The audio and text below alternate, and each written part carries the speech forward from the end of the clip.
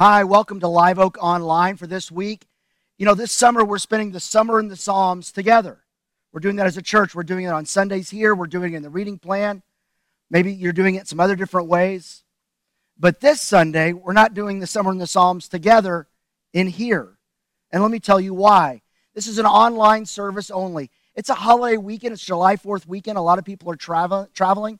But for us, we're thinking of this as a Sabbath Sunday to spend some time and rest, to pause. We're giving a gift to our staff of pushing pause and shutting down the office for a few days. They don't have to use personal vacation days. We're just saying we're all going to pause together. Our staff are focusing on trying to be healthy this summer. And we want to help our staff, our volunteers, and you just push pause and have a Sabbath Sunday.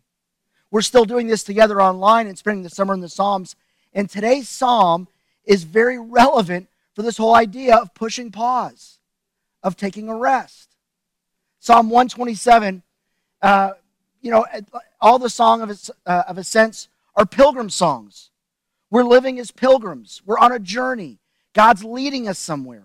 We're followers of Jesus who are going where he's leading as he leads us to become more like him as disciples. Well, on this Song of Ascents, which was their playlist that they would listen to when they would journey to Jerusalem to go to different festivals several times a year, usually every Song of Ascent has that at the top. It gives us a clue. There's 15 of them. Psalm 120, Psalm 134. This one's Psalm 127. This one gives us a clue of who wrote it or who inspired it. It says, of Solomon. Solomon was David's son. Solomon was the wisest person. He asked for wisdom, and God gave it to him and made him the wisest person in the world. We read a lot of his truth in Proverbs. And this will actually sound a little bit like Proverbs. We read about him in Ecclesiastes. You're going to hear a little Ecclesiastes in this psalm. But in Psalm 127:1, as we live as pilgrims who are following Jesus, as he leads us through this world is not my home. We're pilgrims going somewhere, following Jesus as disciples. This is the song they sang on their road trip as pilgrims. Unless the Lord builds the house, the builders labor in vain. Unless the Lord watches over the city, the guards stand watch in vain. In vain you rise early and stay up late, toiling for food to eat, for he grants sleep to those he loves. Children are a heritage from the Lord, offspring a reward from him. Like arrows in the hands of a warrior are children born in one's youth. Blessed is the man whose quiver is full of them. They will not be put to shame when they contend with their opponents in court. It seems kind of an interesting psalm, especially for a song of ascent. The very first part, verses 1 and 2, feels very different than verses 3 through 5. I don't know why. It just does. And this is a song they would sing. And let me tell you a little bit what's here. I think that it was important to them that might be important to you. In Psalm 127:1, there's two key words, unless. Unless. Or we could say if. If. It's a conditional thing. If this doesn't happen, then this doesn't happen. It's an if-then kind of sentiment. Unless these two things happen. Unless the Lord builds the house, the builders labor in vain. Unless the Lord watches over the city, the guards stand watch in vain. I want God doing these things in my life. I want him building something. As a pilgrim, as a disciple, as he leads me, I want him watching over me on the journey. And it says, this is very important, it says, if God doesn't do this, it's not going to happen. We have limits. We can do everything possible. But unless God does it, it's not going to happen. Labor, work without the Lord is useless. I mean, we can get some return, we can get some wages, we can see some progress, but ultimately, you will eventually in life bump into something that's bigger than you can handle. Things that you want to accomplish are bigger than you can accomplish on your own. So labor without the Lord is useless, and it's meaningless. And this sounds a lot like Proverbs. Proverbs are wisdom It's a wisdom book. And Solomon was a key contributor for Proverbs. It also sounds a little bit like Ecclesiastes, where he's reflecting at the end of his life on the times he didn't use wisdom. And he said this was true. Unless the Lord builds the house, the builders labor in vain. In vain, in vain. It sounds a lot like the book of Ecclesiastes, which makes it sound a lot like Solomon was a part of this. So he says basically, involve God in your work. If God's not at work with you, you're going to hit limits. It's in vain. It won't matter. Then verse 2, it says this, again, in vain. Now he's talking about, instead of work habits, it's almost like self-care habits. In vain you rise early and stay up late. That's the working hard part. Looking for food to eat. It's kind of the self-care part. In vain. A lot of what we do in our work and in our world, in our personal life, in our relationships, we're working hard. But eventually, it's bigger than we can do on our own. And we wear ourselves out. It says here, for he grants sleep to those he loves. God gives us this gift of rest. See, the truth is, work is part of the equation of life. And that's not a punishment because of what happened in the Garden of Eden with the fall.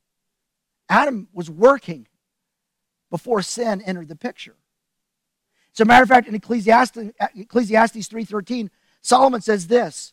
He says that each of them may eat and drink and find satisfaction in all their toil, in all their work. This is a gift from God. When you work hard and accomplish something and you feel good about it, that's a gift from God. He made you to be a contributor to the world. That's true. And you have something to contribute to the world and how you work. And ultimately, when you wear yourself out doing that, he'll give you rest. And if you don't look to him to give you rest, you will wear yourself out. It's not just about taking naps and eating right. It's about looking to the Lord. But work is a part of the equation of life. But so is rest. Both of them are part of the equation. And God's at the center of it all. God designed life to work where we contribute and we rest. We contribute and we rest. That's how he designed life to work. But he also designed life to work best and really ultimately only when we contribute and we rest and we put God at the center of our world, of our work, of our life, and of our family. Because then it shifts from this working and contributing and you're trying to stand guard and protect yourself and you're trying to build something. It's all in vain unless God's in it. Then it switches gears. All of a sudden, like it almost could be a completely different psalm. But it's not. Verse 3, children, he shifts to children and family. Children are a heritage from the Lord. Offspring, a reward from him. Like arrows in the hands of a warrior are children born in one's youth. Basically saying, God's given you this gift with children. If you're a parent, you're a grandparent, you have kids in your family, that's a gift from the Lord. It's also a responsibility from the Lord. He's given you something that he wants you to take and use and develop and make the most of. It's a responsibility. You know, this psalm was probably sung on a road trip that families were taking that you may be very familiar with. There's a story about Jesus when he was young, 12 years old, that it says in Luke chapter 2 that Mary and Joseph had gone to Jerusalem for the feast of the Passover. So they're on a journey to Jerusalem. They're on the ascent, that they're pilgrims going to Jerusalem with their kids in tow. And a 12-year-old Jesus travels up with them, and they're singing this song as they go. And the song's the story about Jesus might be familiar to some of you, because what happened is when the road trip pulled out to go back, they leave Jerusalem, they're heading back home, and they had gone for a full day's journey toward home. There was a lot of time to sing these songs on the playlist. They were days into the journey home. And they get to the Buc-ee's and they turn around and they're looking for each other or their kids, and They're doing a head count before they pull out and go, hey, where's Jesus? No one knows where Jesus is. Well, it turns out he had stayed behind to stay in the temple and talk with the teachers. And he amazed them. They were impressed. And he said, where else would I be except in God's house, talking God's truth? And then they go back, get Jesus, and he says that, and then they're on their way home. And it says after that, we get this little comment about Jesus. In the Gospels, we don't see him again until he shows up to start doing his earthly ministry, which was in his 30s. So almost 20 years later, there's this gap. And it says, in that time, here's what it says of Jesus. And Jesus, 12-year-old Jesus growing up after this moment, Jesus grew in wisdom and stature and in favor with God and man. He grew, he developed. See, children are a gift from the Lord. They're part of your heritage. They're a responsibility. They're a reward. Sometimes they're a challenge. It's an opportunity. An opportunity to invest in them. And you're blessed when you have them. You're blessed with the gift of them, the responsibility. But it's this opportunity to help them grow in wisdom and in stature, health, favor with God and man, relationship with God and others. When we are given children as a gift, what a great responsibility we have to invest in the next generation, whether they're my kids or somebody else's kids. It's a priority. So much so that as they're singing, they're reminding themselves out. Maybe because, and if you've ever been on a road trip with kids, at some point in the journey, you're wondering, is this really a reward, or am I getting fined or cursed for something? I mean, this is, my kids are a challenge right now. You've got to be reminded regularly. They're a gift. You're blessed to have them. And it's blessed with the opportunity to invest in your kids or invest in somebody else's kids, the next generation, with that goal that they would grow in their wisdom, in their health, in their favor and their love for and love from God and others. It's our great responsibility that they have this song that they're reminding each other that kids are this gift from the Lord. But these seem like two very different psalms. At the beginning, it's you work in vain. Unless the Lord builds the house, it's not going to work. Unless the Lord guards the city, you can't defend it. Ultimately, something's going to come along. It feels like it's two different psalms, but what if they're not? Because if you go back to verse 1, unless the Lord builds the house, the builders labor in vain. You know, it feels to me like this might just be a metaphor. Unless God builds it, it's not going to stay standing. It's Matthew 7 about building your house on the rock. Unless you build your house on God's wisdom, eventually a storm's going to come on and knocks it over. But what if it really does mean your household? What if you applied this to your house, to the kids in your house, or the kids in your sphere of influence? If you're a small group leader, or a grandparent, or a friend, or a coach, or a teacher, or someone who wants to invest in the next generation, which at Live Oak, we believe that's all of our responsibility. What if we understood that our ability, our opportunity, our responsibility to invest in the next generation, unless I involve God in that with me, it's not going to last like it could. It won't send out the ripple like it could. It won't stand like it could.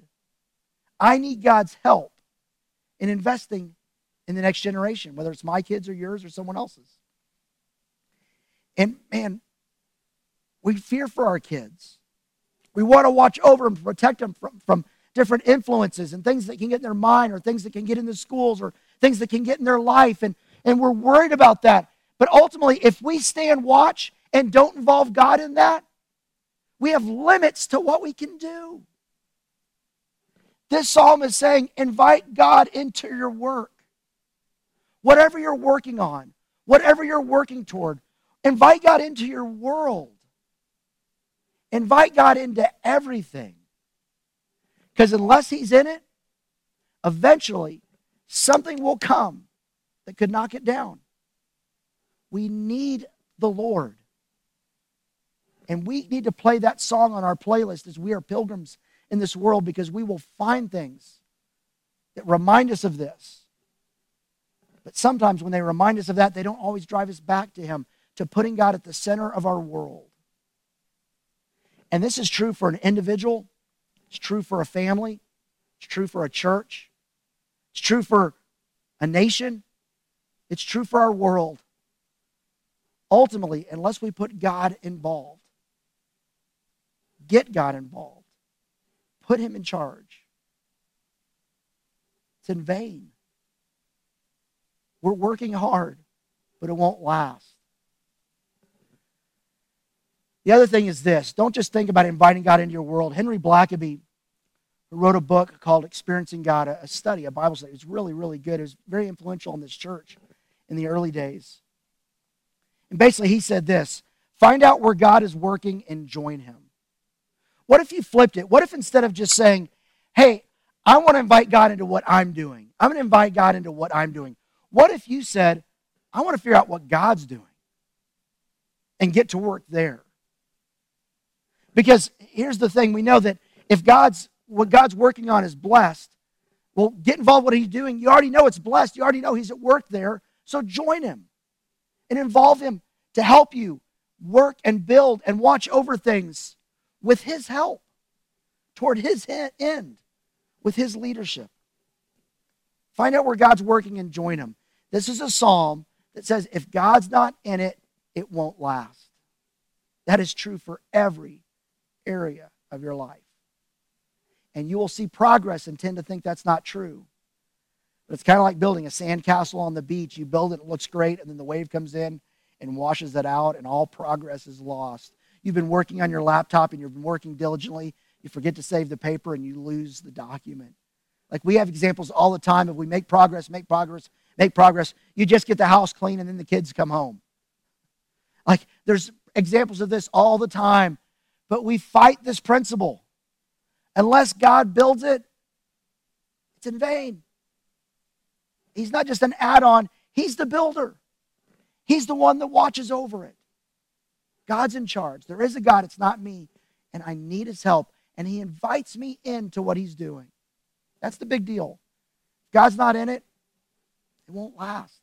Involve God. Get involved with what God's doing. And then here's this great promise. Accept God's gift of rest. In vain you rise early and stay up late, toiling for food to eat. We work hard. It doesn't give us the return we need fully unless we accept God's gift of rest. God doesn't want to make you just simply productive. He wants to make you healthy so you can be productive. And there are these rhythms of what they would do, and they would travel to Jerusalem and sing these songs. We're going on this journey, a spiritual journey. They had a spiritual rhythm. They had family rhythms. They had work rhythms. They had rest rhythms. And that's not a design flaw. That's by design. Because when you stop and rest, when he gives you sleep, you're not doing anything while you rest. You're saying, God, I trust you to keep things going. I'm going to go to sleep and trust the world's in your hands and it's in good hands. I trust you to do that. Rest is a gift from God. So accept God's gift of rest. Work hard with God's help. Get involved with what God's doing. But then rest. Rest physically, rest in his love, rest in his grace.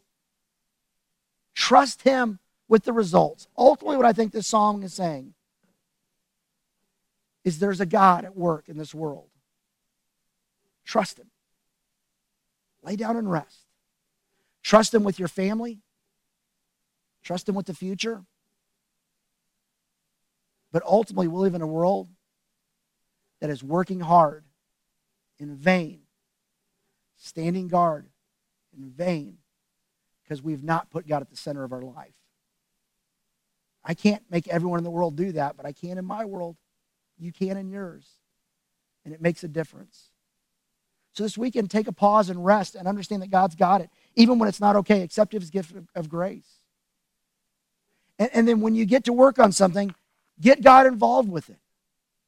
Not just to get the task done, but because when God's involved, he's working on you, helping you become the disciple, the person he designed you to be and created you to be. This week, you're going to continue to spend the summer in the Psalms. You can find our reading plan on the app, website, or digital bulletin. Go to Sunday Resources. Look for our reading plan. We have a different psalm you're reading every day this week. Tomorrow, it's Psalm 42. It's July 4th. Enjoy your holiday. Psalm 42. The next 2 days, July 5th and July 6th, you're reading 2 songs of ascents. Psalm 128, Psalm 129. Read and reflect on it. Make observations, and then make an application. We're not going to talk about those on a Sunday, but you investigate it and talk about it with somebody. And I'd love to hear what you find out if you investigate and invest in Psalm 128, 29, and try to read and reflect on that. I'd love to hear what you have to say. Then the rest of the week, it's Psalm 43, 44, Psalm 45, and then next Sunday, I'll be teaching on Psalm 130. And I want you to pre-read it if you can, but you don't have to. But pre-read it before that Sunday, so when we show up, you've already thought about what we're going to talk about in Psalm 130, the next Song of Ascent. But the next 2 songs of ascents, you're reading it. Engage with the Lord and His Word and see what He has for you in those songs of ascents. Next week, we'll be back, continuing the song, Summer in the Psalms, Songs of Ascents, and we'll be back to our normal times, 9:30 a.m. and 11 a.m. here in person, as well as being online. I hope you'll join us here in person, and I hope you have a great weekend. God gives rest to those He loves. He loves you. Get some rest and involve God in the work you're doing and get involved in God's work. Have a great week.